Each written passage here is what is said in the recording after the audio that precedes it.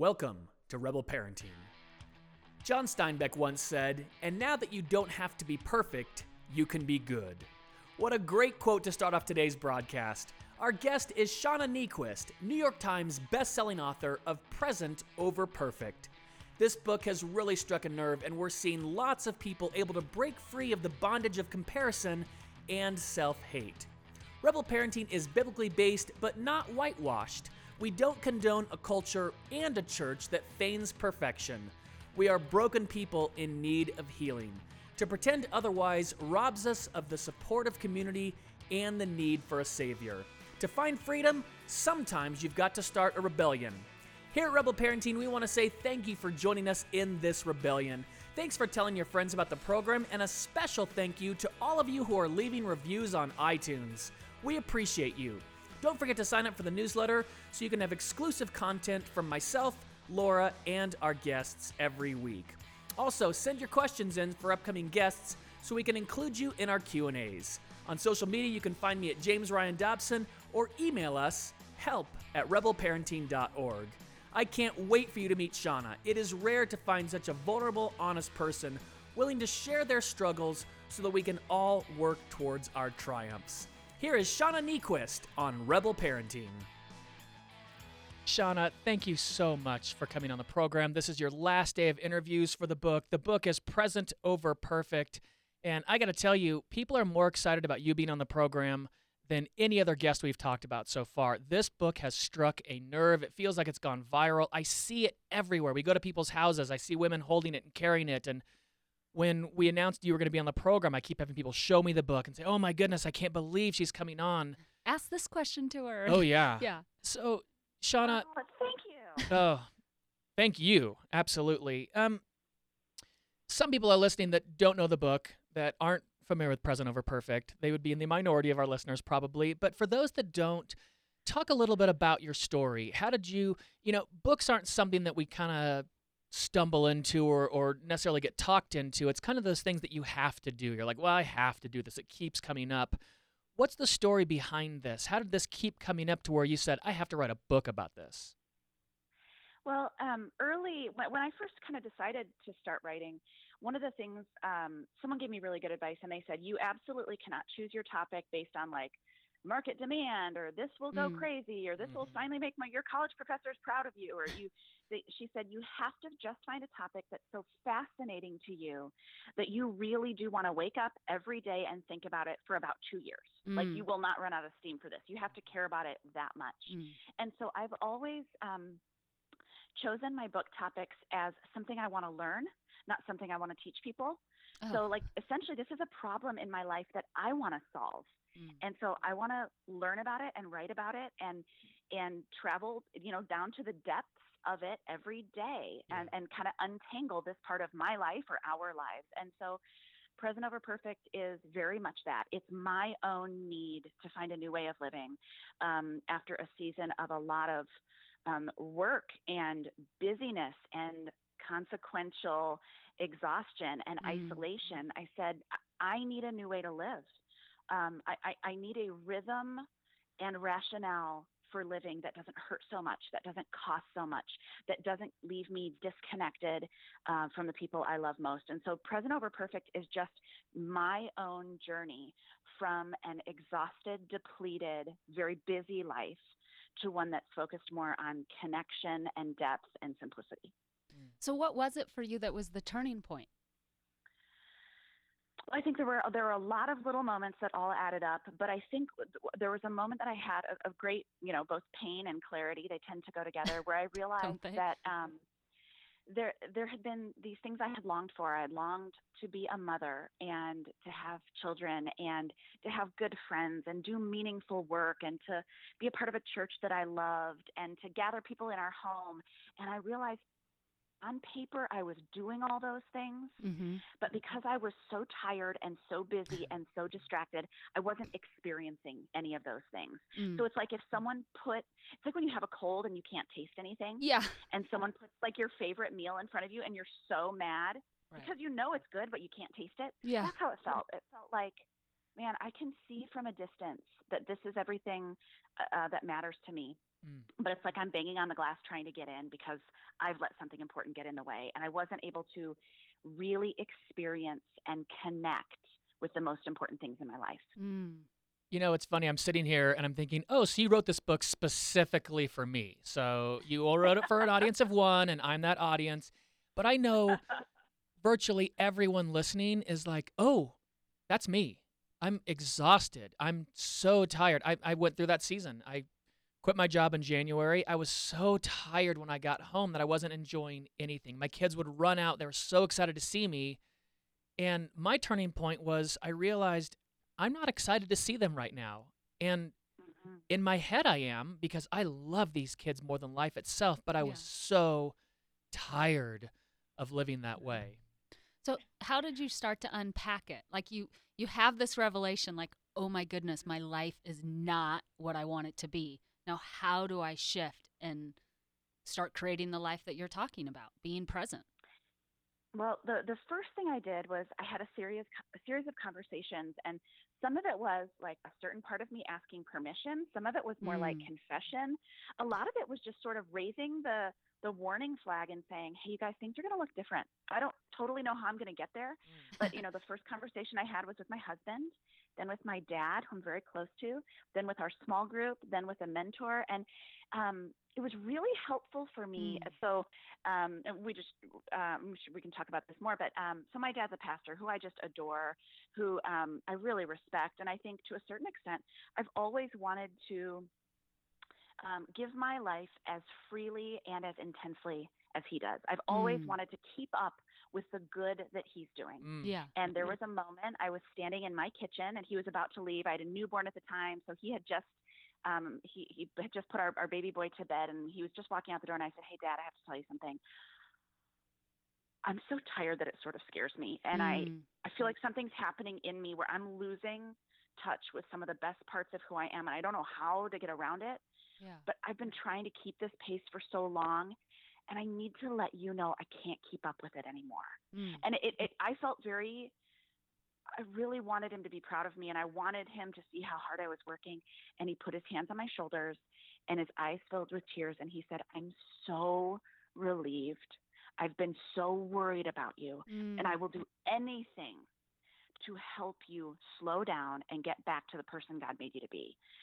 And I'm just so profoundly thankful for that. Wow. Yeah, what a great vote for your dad. Just voting for Totally. you. Yeah. That's awesome. And that's what I heard from my small group, from my husband, from my best friends. They all said a kind of, "We're watching you run laps around your own life, and we just want you to sit down with us. Like, Mm. we don't need you to be spectacular. We just need you to be here." Were you expecting that And result? Or were you expecting their response?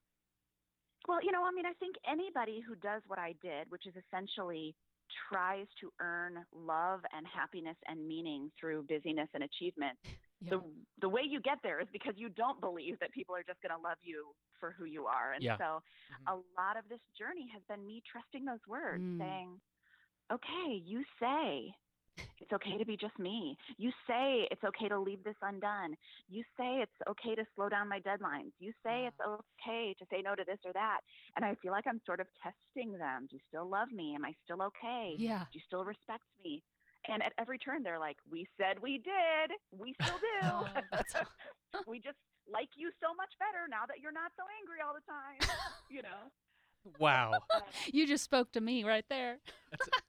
That is amazing.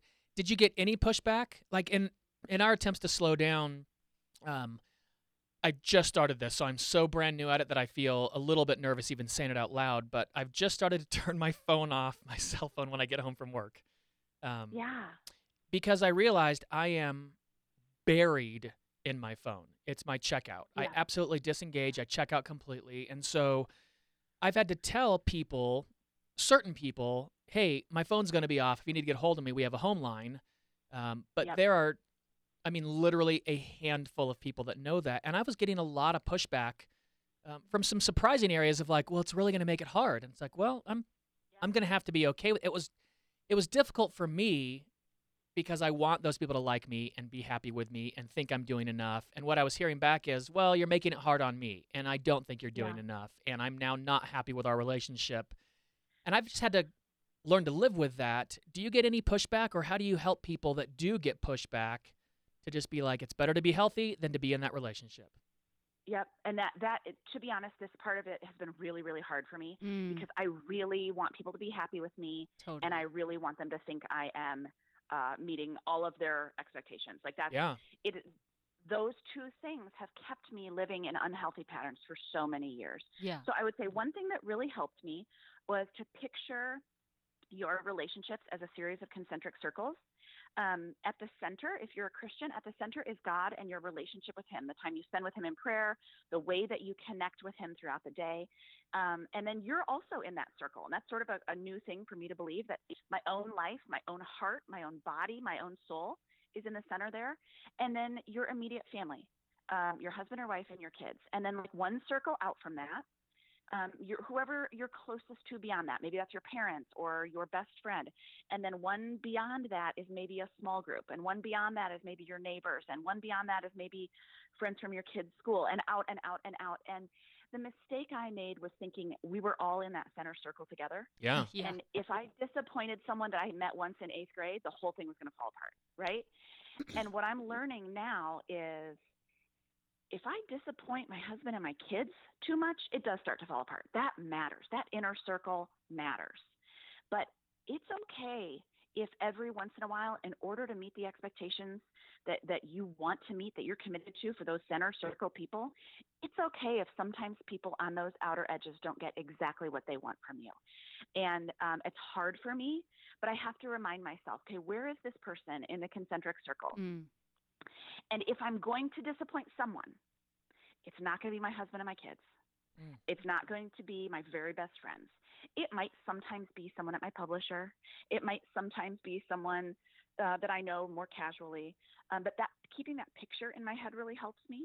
mm, And then I would say this sounds crazy, but the more you do it, the easier it gets.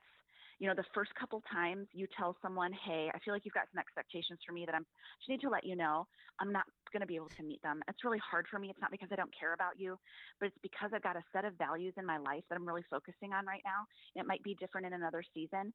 Again, this isn't about me caring for you. This is about me having a certain set of expectations and commitments for my family. mm. The Wow. first couple times you say that, it's so Awkward. hard. Yeah. I have sweaty And then palms even thinking about having that I conversation. totally know. But this is one thing I found too. It's with some people, it's a lot more honoring of your relationship to be direct about it Yeah. than to have them just feel like you're sort of being flaky. Like no, Mm. I'm not being flaky. I'm I just think we being have a clear. mismatch in expectations. Yeah. I think you have an expectation for the amount of time we're going to spend together, or the amount how reachable I'm going to be to you, and in this season that's not going to work. Yeah. So a lot of times it honors people and to just say, are you picking up on like a shift? Yeah, that's not crazy. There is a shift, and Sure. it's not about the quality of our friendship. It's about some changes I need to make in my own life. And So can I ask, So I've had a lot of those. Yeah. is the reaction you get from people, um, I'm just going to say it in the way I'm thinking in my head. Does it tell you a lot about them? It feels like if you get a reaction that's like, well, that's not acceptable, and I'm not going to accept that, and I don't think you should be doing that, then for me, I would move that person into a different circle. It would be further out in that circle to say, Yeah. you're not a part of my healing. You're not helping me get better. In fact, you're trying to combat what Yeah. I'm doing. Have you found any of that in the maybe, I think there's a lot of Yeah. people, we have relationships where I'm pretty sure I know what I'm going to hear. Maybe not, maybe it'll be new, but I'm pretty sure there's some people that are going to be like, nope, I'm not accepting of that. And Yeah. yeah. Yeah, and I absolutely have. I would say, maybe I'll put it in positive terms. I have drawn closer to people who are on this same journey because we cheer each other on Oh, yeah. toward wholeness and health, and it's really valuable. Mm, So when I have a quick conversation with someone where I say like, hey, I totally care about that too, but in this season I'm really protecting this, and so I won't be able to until next season, and they're like, totally get it. I just had to make a hard choice about this part of my life. We're reshuffling this, so yep, I'm cheering you on in that. I'm like, okay, I heard that. I heard that we are kind of walking down a similar path, and it's going to make me more brave and more committed to be around them. I mean, it's sort of like, if you decide you're going to train for a marathon and all your friends are like, cool, we'll be here with pizza. Yeah. You're like, I actually need just one. I don't need everybody in my life to go on these training runs with me, but I do need like one person or two people. And that's how this feels to me. This is an uncomfortable new way of living, and I need a training team Oh, I in the love same way that. that you do when you're training for a race or something else. Oh, Oh, that's just a perfect analogy. that is fantastic, So, Shauna. can I ask one little question about you were talking Yeah, about making sure that your husband's in line with you in the circles. So, yeah. how has that shifted from? I know I've read your book. I love it. When you were in the tunnel, you talked about you were snorkeling in the tunnels in Mhm. Hawaii. Yeah. So Yeah. when did that? Just I guess I just want to tease it out a little bit and look at how did that definitely transform for your life? Yeah, tell Like, that story. yeah. So I realized I had this amazing moment with my son Henry. We were snorkeling together, but even in the middle of this beautiful place, I was feeling, to be honest, just such dark thoughts, such a deep sense of I'm not right. There's something wrong with me. I'm not okay. I'm not enough. I'll never be enough. Just this kind of terrible dark refrain. And I said to Aaron, like, I need help with this. I need, and I think what changed for me in that moment was I realized I'm not just busy, right? I'm not just like, oh, Yeah. added a couple too many things to my to-do list. I am pathologically keeping myself busy so that I don't have to face something. And it's this. Mm, Ooh. It's this inner dark refrain yeah. that I've been running from all my life. And I finally slowed down enough to look it in the face and say, okay, now this is the issue that has to be addressed. This is not anymore about time management or running fewer errands. It's this kind of inner lack of connectedness or love or something. And you can tell I still don't have great language for it. But that's what Aaron and I talked about in that moment. And that's Mm, sort of that's what changed this process pretty specifically from a time and logistics journey to a spiritual journey, to time with a counselor and a spiritual director wow. and some new spiritual practices and a lot of conversations with my husband and a lot of reading and a lot of prayer. And essentially what I was trying to do is sort of build some solid footing on the inside of my life Mm, instead of that sort of slippery, dark, negative language, so that I didn't have to spend my life on the run avoiding that darkness, yeah. right? Because essentially that's what it came down to. That's what I was doing. It was So just when you keeping myself stopped, busy. did it get worse? I guess I'm just trying to Yeah, with the yeah, listeners, exactly. it's like, here you are, you're on the precipice of something new. Boom, let's take a shift, let's change our lives, let's change our inner life, and then it's like it feels And like then that's when it all hits the fan. yes, I always tell people, please expect it to get harder before it gets easier. Yes. Thank you. Um, You just freed the up a bad lot of news listeners. Yeah. So just because you're doing the something bad good doesn't mean it's going to go well. Not Yeah. at first, absolutely. Okay. And Awesome. I think I would imagine if anyone listening, if anyone is listening and is like me and they have kept themselves busy and achieving Mm-hmm. in order to outrun something they haven't really dealt with or understood on their insides, number one, you're running for a reason. It's not just you like, oh, I'm kind of a fast-paced person. Yeah. There's a pathological desire to keep running, right? Right. Yeah. Well, then when you stop doing it and you actually find, like for me, essentially what it was is I did not truly, in my bones, in my blood, understand unconditional love. Yes. I only understood proving and pushing, right? Yeah. Yeah. So, but then you have to sit with that, and that's terrifying. Yeah. And I think Terrifying. that's part of why it made perfect sense to me what I'd been doing all my life, right? Like, Yeah. oh, well, yeah, that explains it. That like we've just found the center of something, Mm. of course. But then, it's like going to the doctor and getting the worst news, which is there's something wrong, but then the best news, which is you're at the doctor, right? Yeah. So the next season of my life was kind of the surgery. It was the repair. It was the vitamins. It was the learning to heal that wound so that I didn't have to keep pretending it wasn't there. Yeah. Awesome. Yeah. I think that's going to be so valuable for people to hear. I really do. Sean, I think you and I naturally fall into this category because we have very type A, high producer, high functioning, famous parents. But I also wonder if the people that just have type A, high functioning parents also tend to fall into this. I'm not blaming my parents. I love my parents. I've worked with my dad for years. My kids are at my parents' house right now. And I did the same thing when I started working with my dad 7 years ago. I tried to keep pace and literally burnt out. I went into burnout. I saw a psychiatrist and he said, "Oh, you're burning out. You've got to slow it down." For me, it was super painful. So how do we know if we're just busy and we need to cut some things out, or if we're running from something? There are people listening right now that are like, "Wow, I feel busy all the time, but maybe I am running from something." How do you dig into that to find out, "Oh no, I really am. This is more than just I've added too many things to my plate"? Those are great questions, and I'm going to try an analogy here that I'm fairly sure. Like I am in no way a psychologist. I'm not a medical professional. I'm not an addiction specialist. But the first thing that popped in my mind was, let's say you feel like maybe you're drinking too much alcohol, Yeah. and you decide, you know what, I need to cut back. If without a lot of drama or chaos, you successfully cut back, then it's probably not a full-blown addiction at that point, right? Right. And I would maybe say the same thing about busyness. If you find yourself getting really busy and then you say, hang on, I'm busier than I want to be. I want to reshuffle my schedule. And then you do, well, then lovely for you. I just didn't do that. For me, it was way more like an addiction. It was way more like something I could not find my footing. I could not, even as I was trying to slow things down, I found myself speeding things up. And so I would say if you sense an attachment to it, all of it, we live in a busy world. A lot of people struggle with busyness, but for a lot of people, I would say it's just seasons and circumstances, and they have absolutely everything they need to slow it down when they need to. But Sure.